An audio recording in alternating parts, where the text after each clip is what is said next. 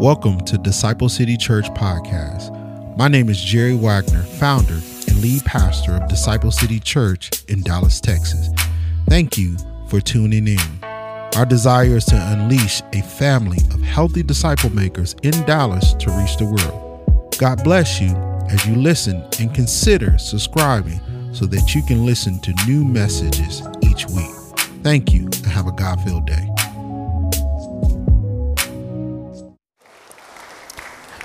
Well, if you are a guest here, I want to say welcome to Disciple City Church.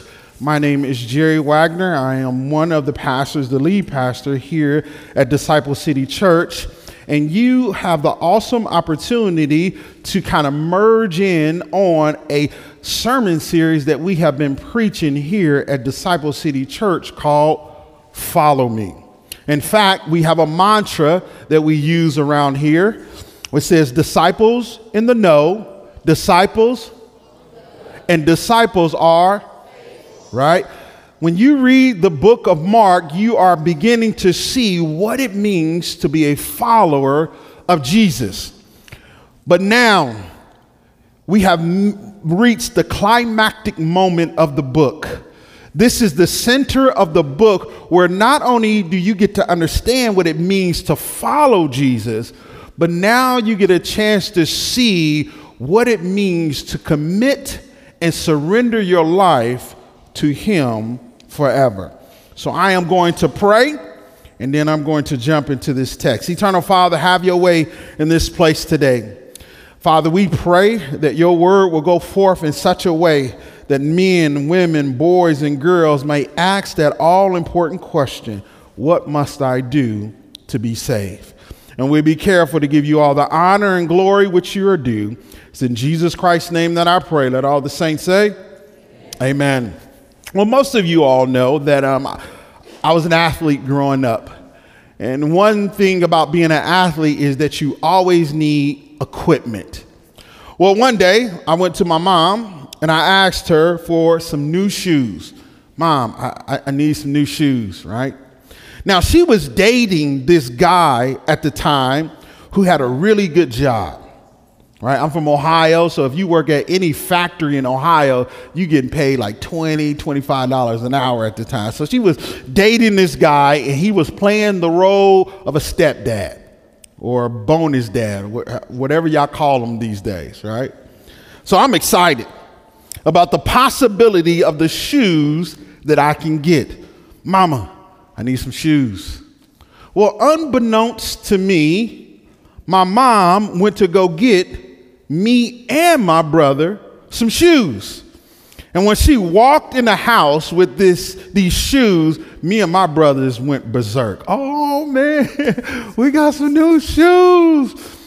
But there was something wrong because the shoes that came in the house was not in a box. They were in a bag.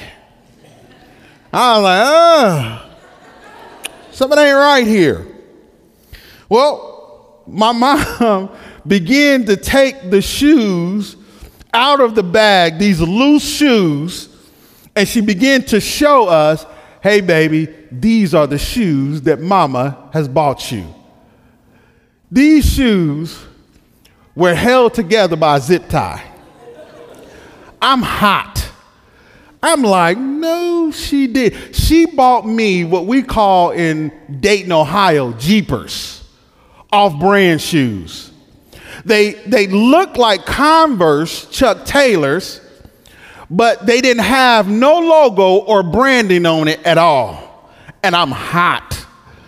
I'm like, and under my breath, I got a black mom, so don't judge her.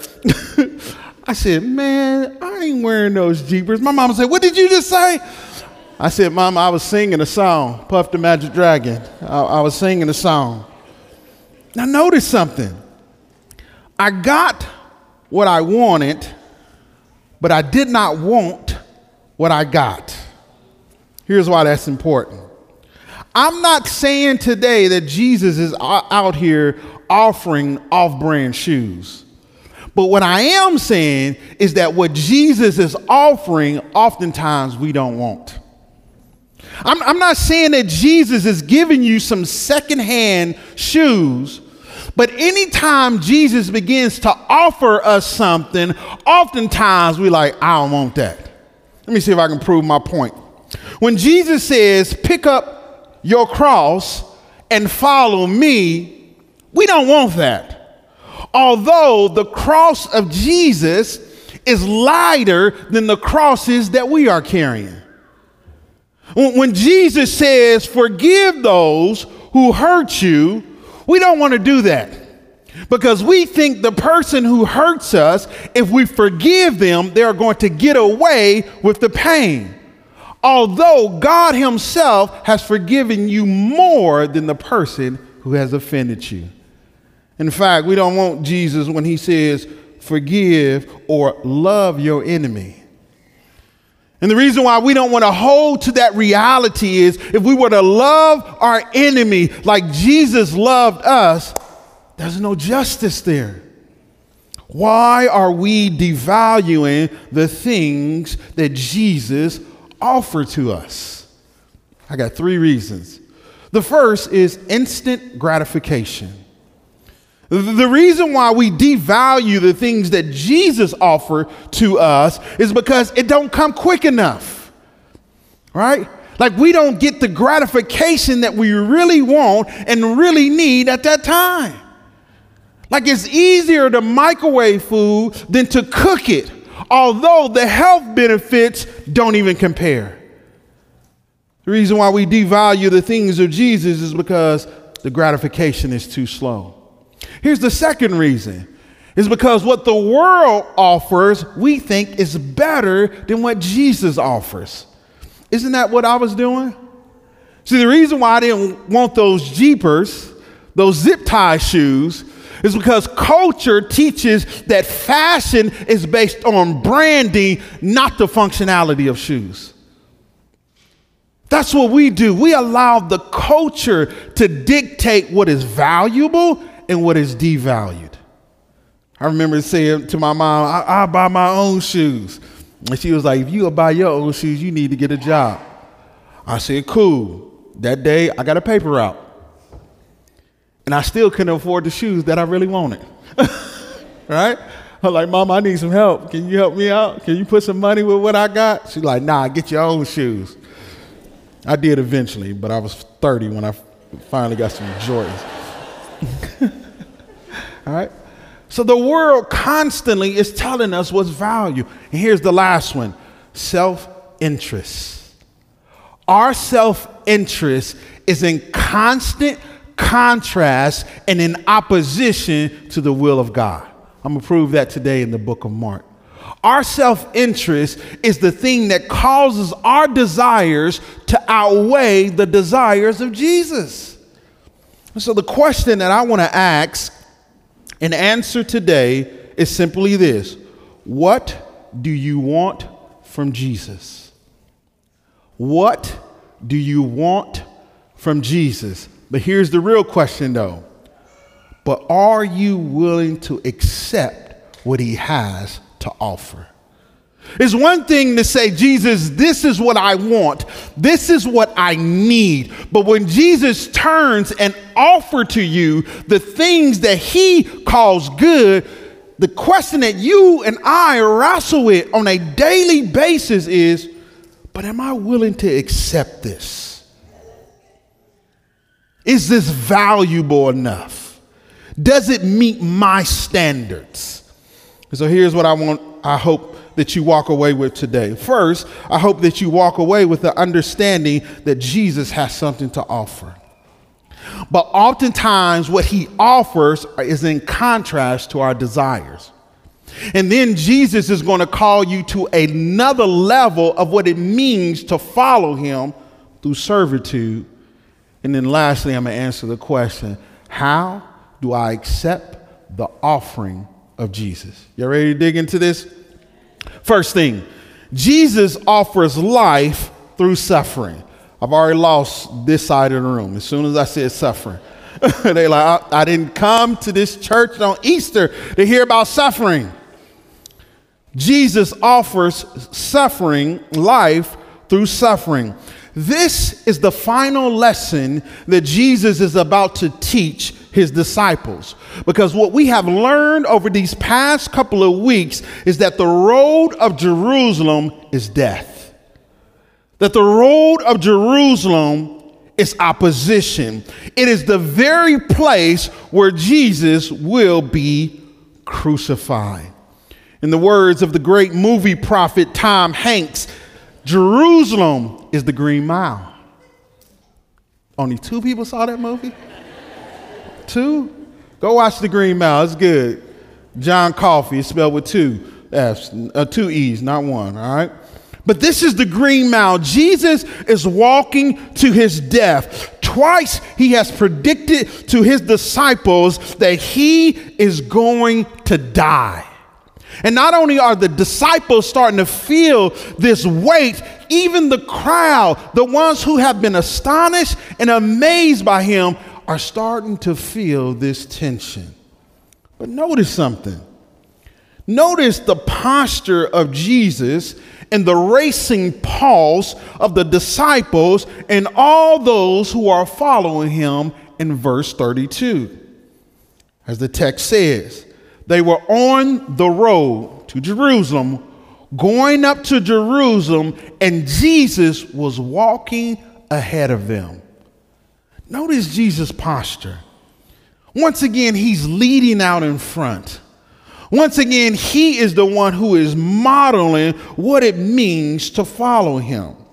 The text continues to say, the disciples were astonished, but those who follow him was afraid. Jesus is walking as one with resolve. Jesus is walking as one who is calm. Jesus is walking as one who knows he is about to suffer, who knows he is about to die, and yet he is resolved and strong in his posture. Man, that is the gangsteriest stuff I've ever read in my life. Somebody told me that Hood Friday is better than Good Friday. I said, how? Because on Good Friday, this dude walks to his death, looks his captors in their eye, and then on the third day he gets up. How's that more gangster than Good Friday, right? And so when I see this, I'm looking, I'm like, man, Jesus is a gangster. He probably needed a teardrop on his eye. But that's not true. But the reality is Jesus is resolved. But the disciples and the followers, they are confused, they are anxious, and they are afraid. Why?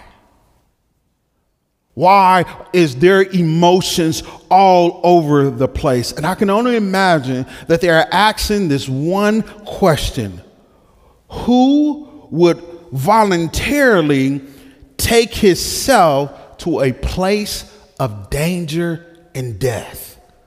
Like, who does that?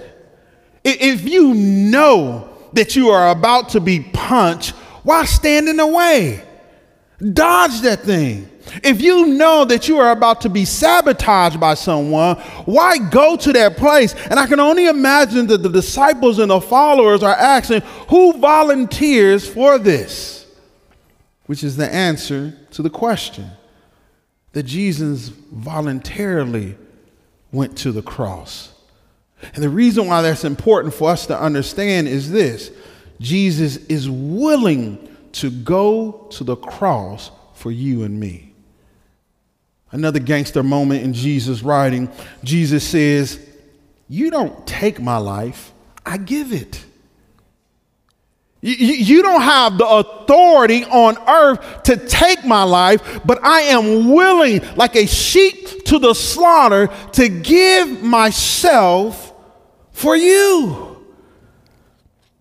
And every time I think about what Jesus is willing to do, scratch that, what the Father was willing to do to give his only Son so that we might have life and have it more abundantly, I cannot fathom that reality. I love Disciple City Church, Claire, but I ain't giving none of my children up for y'all. I'm telling y'all that now. I got 5 of them too. The moment you be like, Pastor, can you make this a shame? I'm like, nah, bro, I'm going to pray for you, but I can't help you out. But here's the beautiful thing. I don't have to make that choice because the Father in heaven already did. I don't have to make that decision because the Father in heaven was willing to give his Son, and his Son was willing to go to the cross. For the final time, Jesus predicts his death to his disciples. Look at verses 32 through 34. He pulls them to the side, and for the third time, he's about to tell them, I am going to die. And this is what he says. He begins to tell them the things that would happen to him. See, we are going up to Jerusalem. We are going up to Jerusalem. Notice the transition right there. He goes from what is about to happen to him to what is about to happen to us.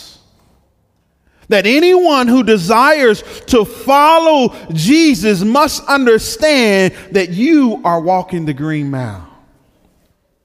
That you are walking to your death. You are walking to a life of suffering. You are walking through a life of rejection by the world. Jesus says, I have something to offer, but what I am offering to you is life, but that life is connected to suffering. Here's the second thing he says. The Son of Man will be handed over to the chief priests and the scribes, and they will be condemned to death. Then they will hand him over to the Gentiles, and they will mock him, spit on him, flog him, kill him, but he will rise 3 days later again. Notice that there are 8 verbs there. And not only is it 8 verbs, there are 8 future verbs in this text.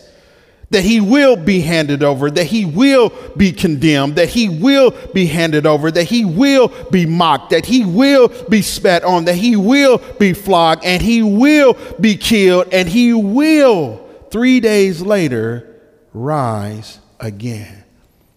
Why do I point those verbs out to you?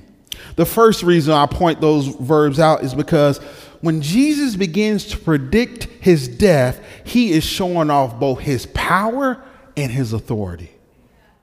Right? Like the reason why Jesus is showing you, I know what these cats are about to do. He is posturing himself to show you, I'm in control. Jesus is like, I'm in control of this. I have this handled. You cannot sneak up on me. I told you he's gangster. Like most of y'all go leave this place today and like, I don't remember nothing pastor said, but I do know Jesus is gangster. Right? He's willing to give his life, and he's demonstrating his power and his authority. Here's the second thing you need to know based on these 8 verbs. That he will rise from the dead. Here's the reason why this is important.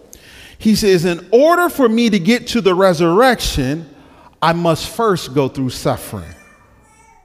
And in order for me to be raised from the dead, the first thing that I must go through is pain and death.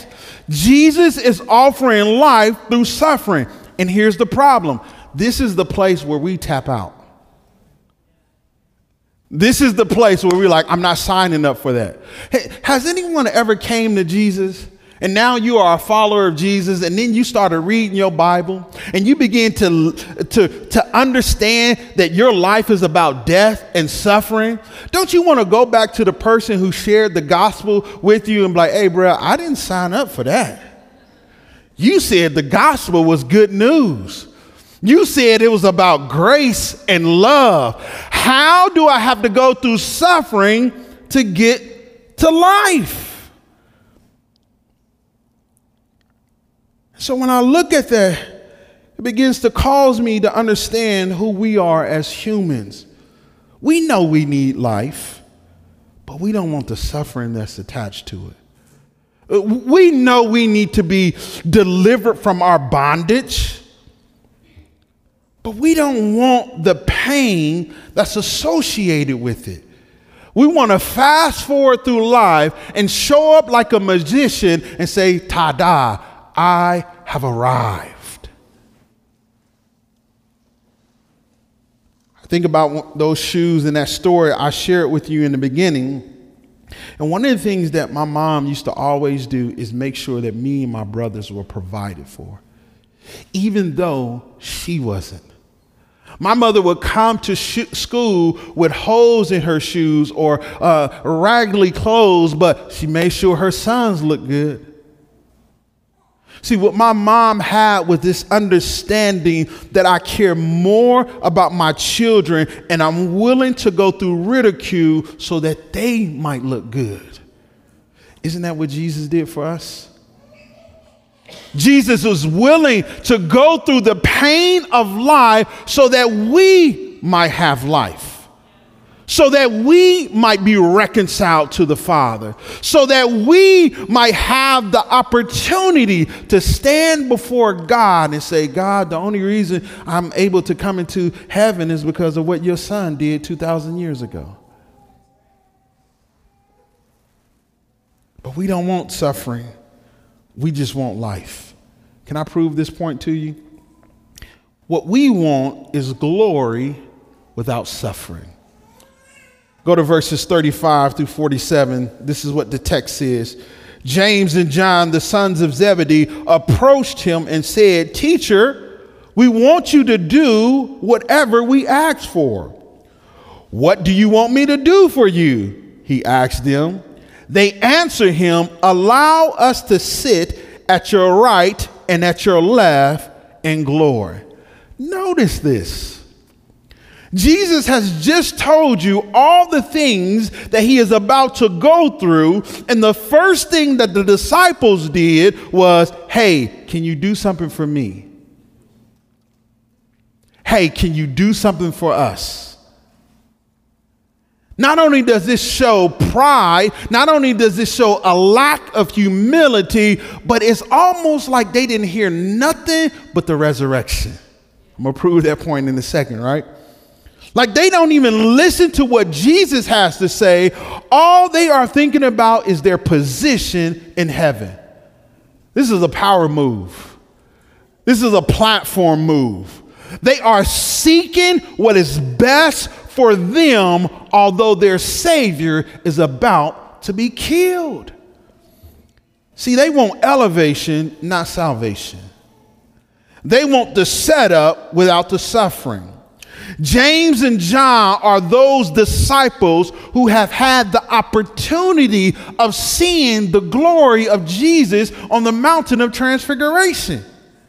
And so because they have had this glimpse of his glory, they like, oh man, Jesus is about to go to the cross. He's about to die. The kingdom is coming. The revelation of God is coming.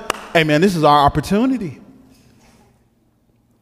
We want to be in glory with you. Now, the thing I love about Jesus is that even in our selfish moments, he shows grace towards us. Even in the moments when we are just thinking about ourselves and our own self-interest, Jesus is gracious to us. Notice, Jesus did not rebuke them. Why? It is because the issue is not the request. The issue is the contrast between what Jesus wants and what they want. The issue is not honor. The issue is not the reward of the kingdom. Jesus says, I'm all about that life. The issue is that they are willing to bypass suffering on earth to get the reward of the king. I don't know if you have ever been through that, where somebody don't really want you, but they want your stuff. I don't know if you've ever been through that in a relationship when they want all the benefits that you can offer, but they don't want any of the sacrifice and the commitment. I see some of the ladies like, yeah, right? This is what the disciples are doing to Jesus. They want all the benefits of the Messiah, but they don't want the life that he brings. Let me dig deeper in this contrast of interest. Pastor Ryan pointed this out last week, and I just want to show it to you in the text. See, the contrast of interest is when we get to a point where we begin to negotiate with Jesus. When we begin to tell Jesus, I know what you said in your word, but this is what I want. Let me see if I can show you. If you can bring that up on the screen. There is this Greek word, hada, and this is what Pastor Ryan talked about last week.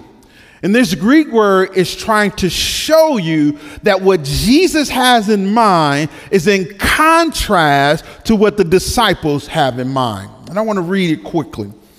In verse 36, it says, but he asked them, what do you want me to do for you? They replied, but they answered, allow us to sit at your right and at your left in glory. The word allow here means self-interest. In fact, they didn't even ask him to do something. They actually commanded it. They literally said to him, hey, whatever we gonna ask, you gotta do. Like, you can't get out of there. Anybody ever set you up like that? Like, I'm gonna ask you something, but you can't say no. Are you gonna do it? I'm like, you ain't asked me yet. No, but you got to do it. We've been friends for 20 years. You can trust me. I'm like, look, I told you I ain't giving up my kids for nobody, brother. Secondly, he says, but Jesus said to them, you don't know what you're asking. Are you able to drink the cup I drink or be baptized with the baptism I baptize with? Are you able to be overwhelmed with the choices that I'm making? They said, but again. But they said, we are able. How prideful, right? How prideful. Yeah, now we can handle it, Jesus. Then Jesus says to them, you will drink the cup and you will be baptized with the baptism I'm baptized with, but to sit at my right or left hand is not mine to give. Notice the contrast.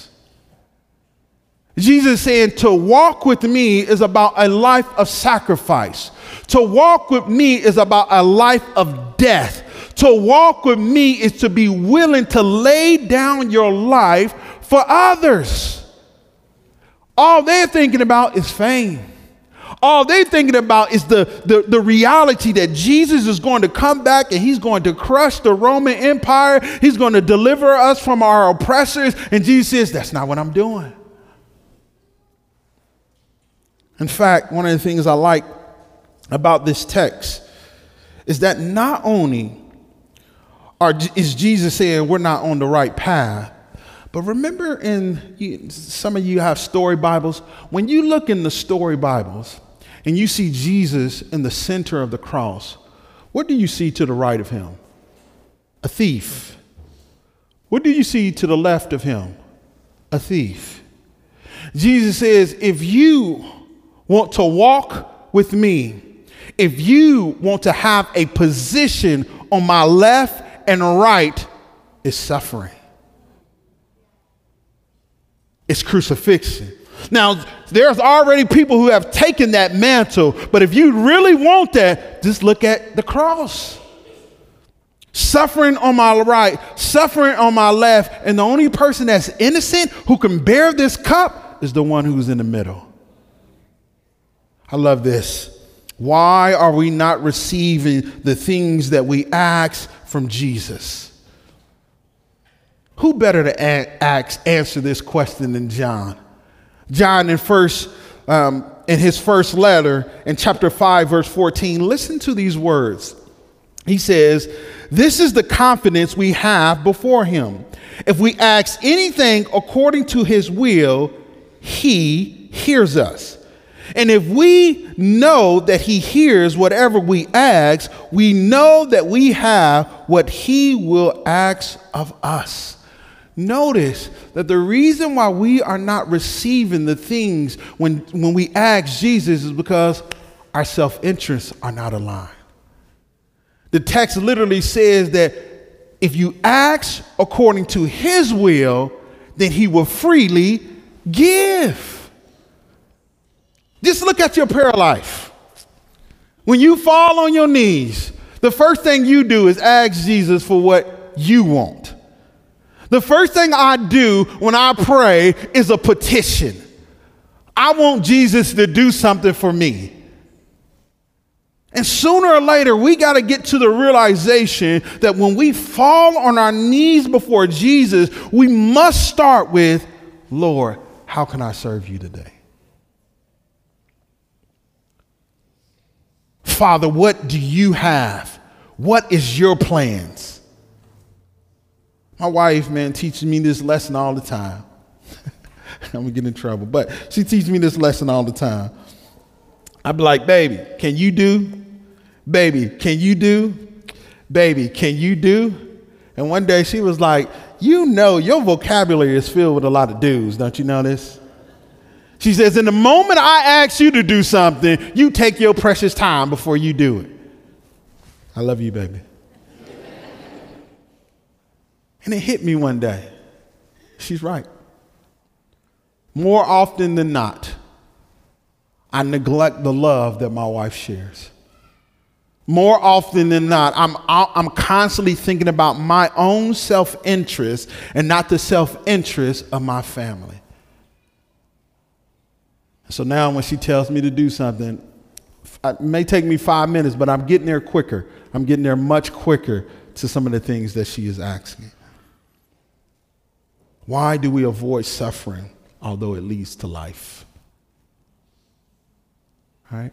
Why do we avoid the very thing that Jesus says that this is a part of life? And there's two answers to this question. The first reason is we culturally think that suffering is abuse. Right? To suffer is to be abused. To suffer means that someone is taking advantage of me. Here's the second reason. Because our self-interest always outweigh the desires of the king. The reason why we're constantly avoiding is because the culture has told you that, man, to suffer is abuse. To suffer means you don't have faith. To suffer means that there's something wrong with you. Or it's just simply your self-interest. Let me see if I can prove this point to you. Jesus calls us to serve others through suffering. Jesus calls us to serve others through suffering. In fact, this is the biblical model of true greatness. True greatness in the kingdom of God is that we are willing to serve others. True greatness in the kingdom of God is to lay down your self-interest and to exalt the interest of the kingdom. That's what true greatness is. This call, I know, is a contrast, and it's a contrast to both our human nature, and it's also a contrast to our cultural values. To think that you and I have to do something for someone else before we think about ourselves, nah, I ain't trying to do that. In fact, all you need is kids to prove this to you. The beautiful thing of me having a 1-year-old is my daughter, she's a beauty. She got two phrases that she likes to say. The first phrase is, sick it is. She's one. She's one. She would tell you in a minute, sick it is. I'm sick of this. I'm like, what? Who taught you this? She's sick it is, and she'll do this with her hands. Sick it is. All right. Watch. Let her come here. She would tell you too, I'm sick of this. And then the second thing that she do is stop. Stop. Stop. As soon as you hear that, you know somebody is doing something, but she just goes around the house. Stop. I'm like, where did you learn these things? I'm not saying stop. I don't know if my wife, I know I didn't say sick of this. I don't know where she got that. I'm like, where are you getting these things? It's a contrast to her very nature. Babies are territorial. And big babies, when they grow up, watch this, they are territorial too. So when Jesus calls us to serve others, that's suffering to our ears. That's suffering to our posture. That's suffering to our reality. Here's the other thing. Here's what Jesus says. Let me make sure I'm proving this. Jesus said, called them over, referring to the disciples, and he says, you know that those who are regarded as rulers of the Gentiles lord over them, and those who are in high position act as tyrants over them. But it is not so among you. On the contrary, whoever wants to be great among you will be your servant, and whoever wants to be first among you will be your slave. Notice Jesus takes the culture of his time and he makes a contrast. He says the Gentiles, they think to lord over someone is what it means to lead someone. He says those men who have power position, they think to be a tyrant over someone is what it means to be great. Now, before we as Americans here in the United States look at this culture and be like, man, we don't live like that. Can I show you something real quick? Here's a study from an article in the New York Times, and it says this: the United States is notable for its individualism. The results of several large studies assessing the values held by the people of various nations consistently ranks the United States as the world's most individualistic country. Individualism, as defined by the behavioral science, means valuing autonomy, self-expression, and the pursuit of personal goals rather than prioritizing the interests of the group, be it family, community, or country. End of quote. That's our posture.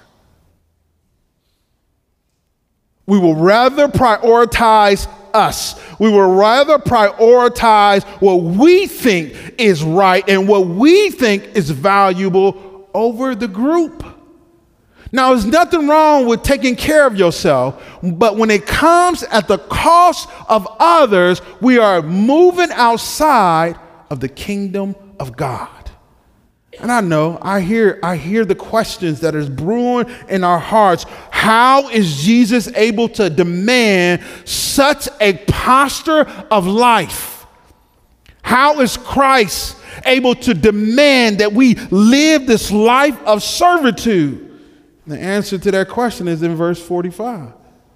He says, but it is not so. He says, for even the Son of Man did not come to be served, but to serve and to give his life for a ransom for many. Jesus says, the reason why I can ask you this is because I've already walked a mile in your shoes. The reason why I can ask you to live a life of servitude, although suffering follows it, is because I was willing to give my life on your behalf. Jesus says, I've already done it. I'm not asking you to do something that I haven't done. I'm asking you to do something that will benefit the entire world.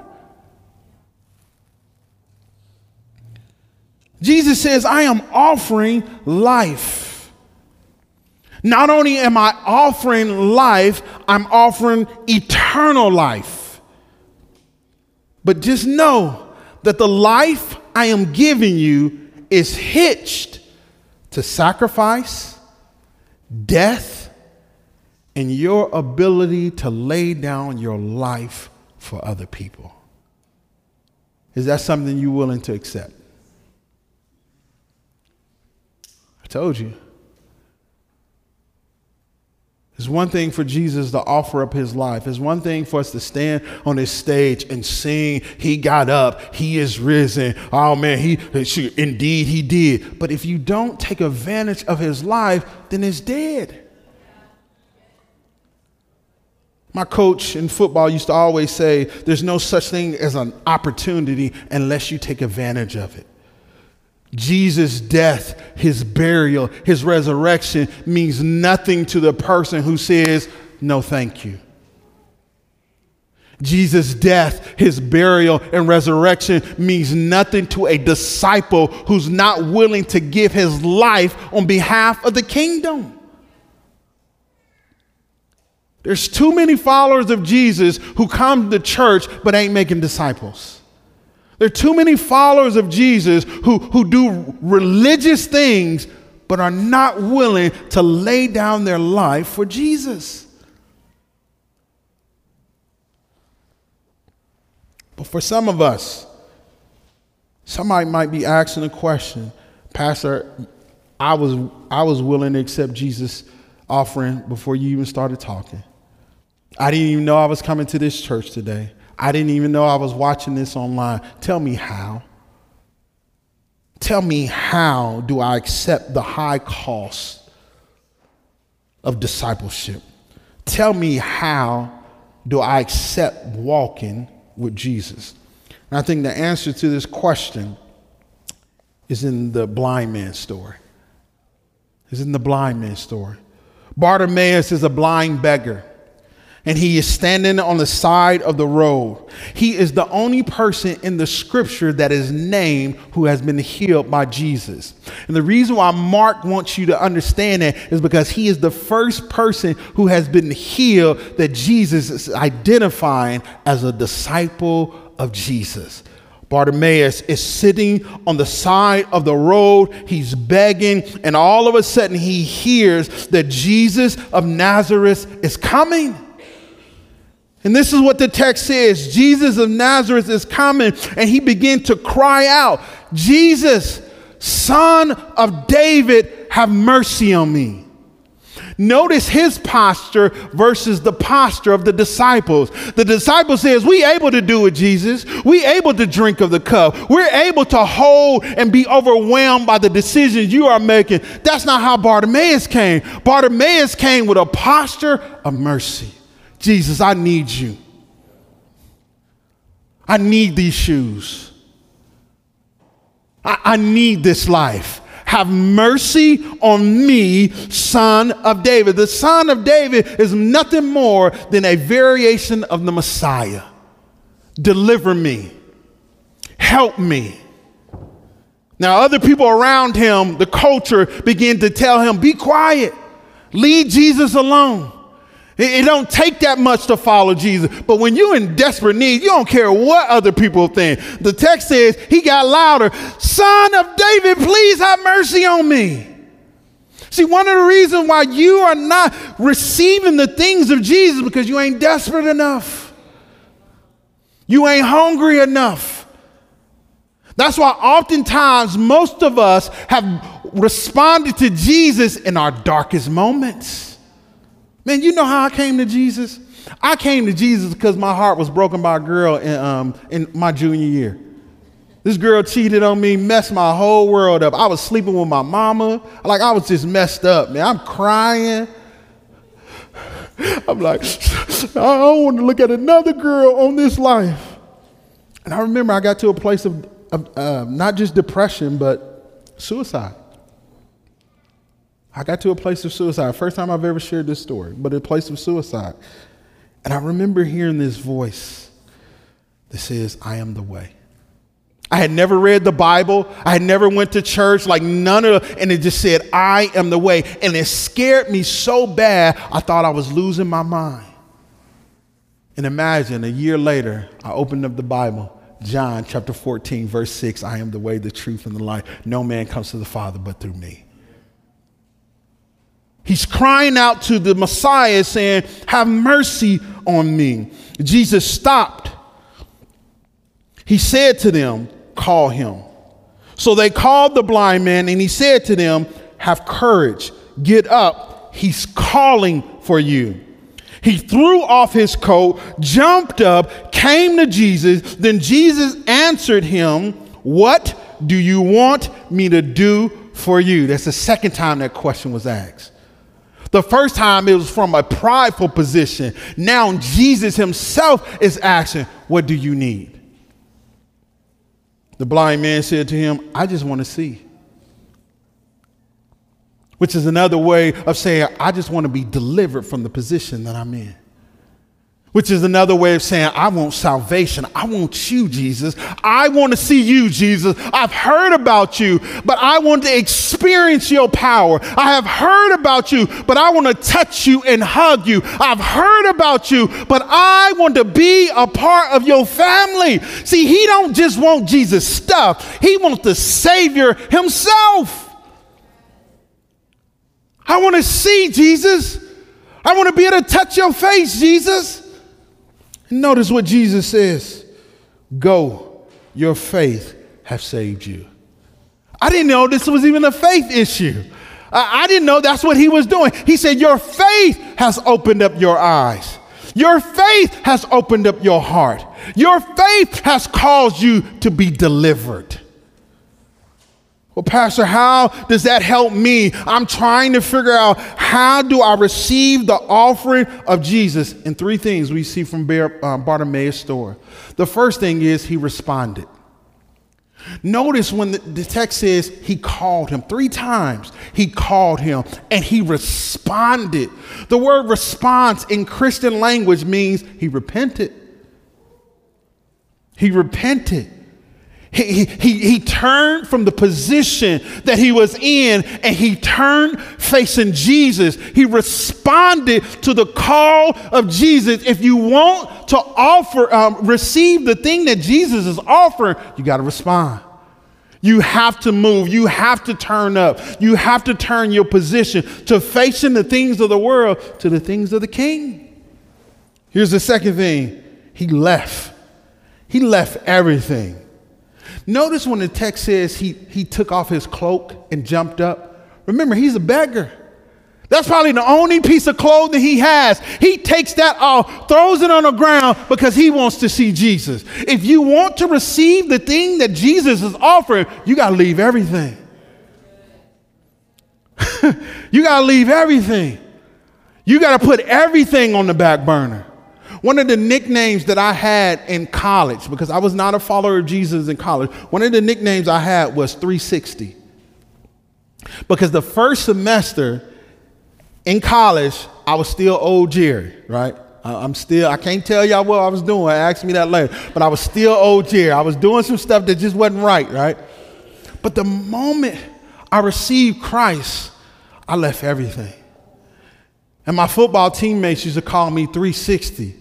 I was like, 360? That means I done turned twice. He said, yeah, you didn't just do a 180. You did 2 spins. I was like, cool. I can't dunk a 360, but I'm willing to be a 360.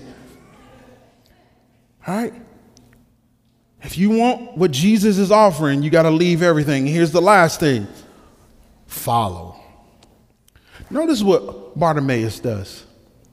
Bartimaeus throws off his cloak, leaving everything, and he begins to follow Jesus on the road. Remember, the road is to death. He got up and says, I'm following Jesus wherever he goes. Remember, the disciples were behind him like, man, that's not what Bartimaeus did. Bartimaeus like, Jesus, wherever we going, I'm with you. Wherever you got to go, I got to go. Whatever we got to suffer, I'm going to suffer. Whatever we need to break down, I'm going to break down. See, when you follow Jesus, there's nothing that will hold you back from entering into the time and space by which Jesus has called you to. So here's what I want to do as the choir comes back to the stand, as the prayer team comes forward. Maybe there is someone here today who is saying, listen, Pastor, I want to receive what Jesus has to offer. I'm willing to respond. I'm willing to leave everything, and I'm willing to follow him. Would you allow the prayer team to pray with you? Would you allow us to walk you through the plan of salvation and what it means to follow Jesus? And for some others who are disciples of Jesus, you might be saying, my self-interest has outweighed the interest of the King. Can we also pray with you? Can we also help you to rededicate your life to a life of discipleship? Because when you ask Jesus, do this for me, the only way Jesus is going to do it if you are in alignment with his will. Let us pray and worship our God. Thank you again for listening to the Disciple City Church podcast. Until we meet again, shalom.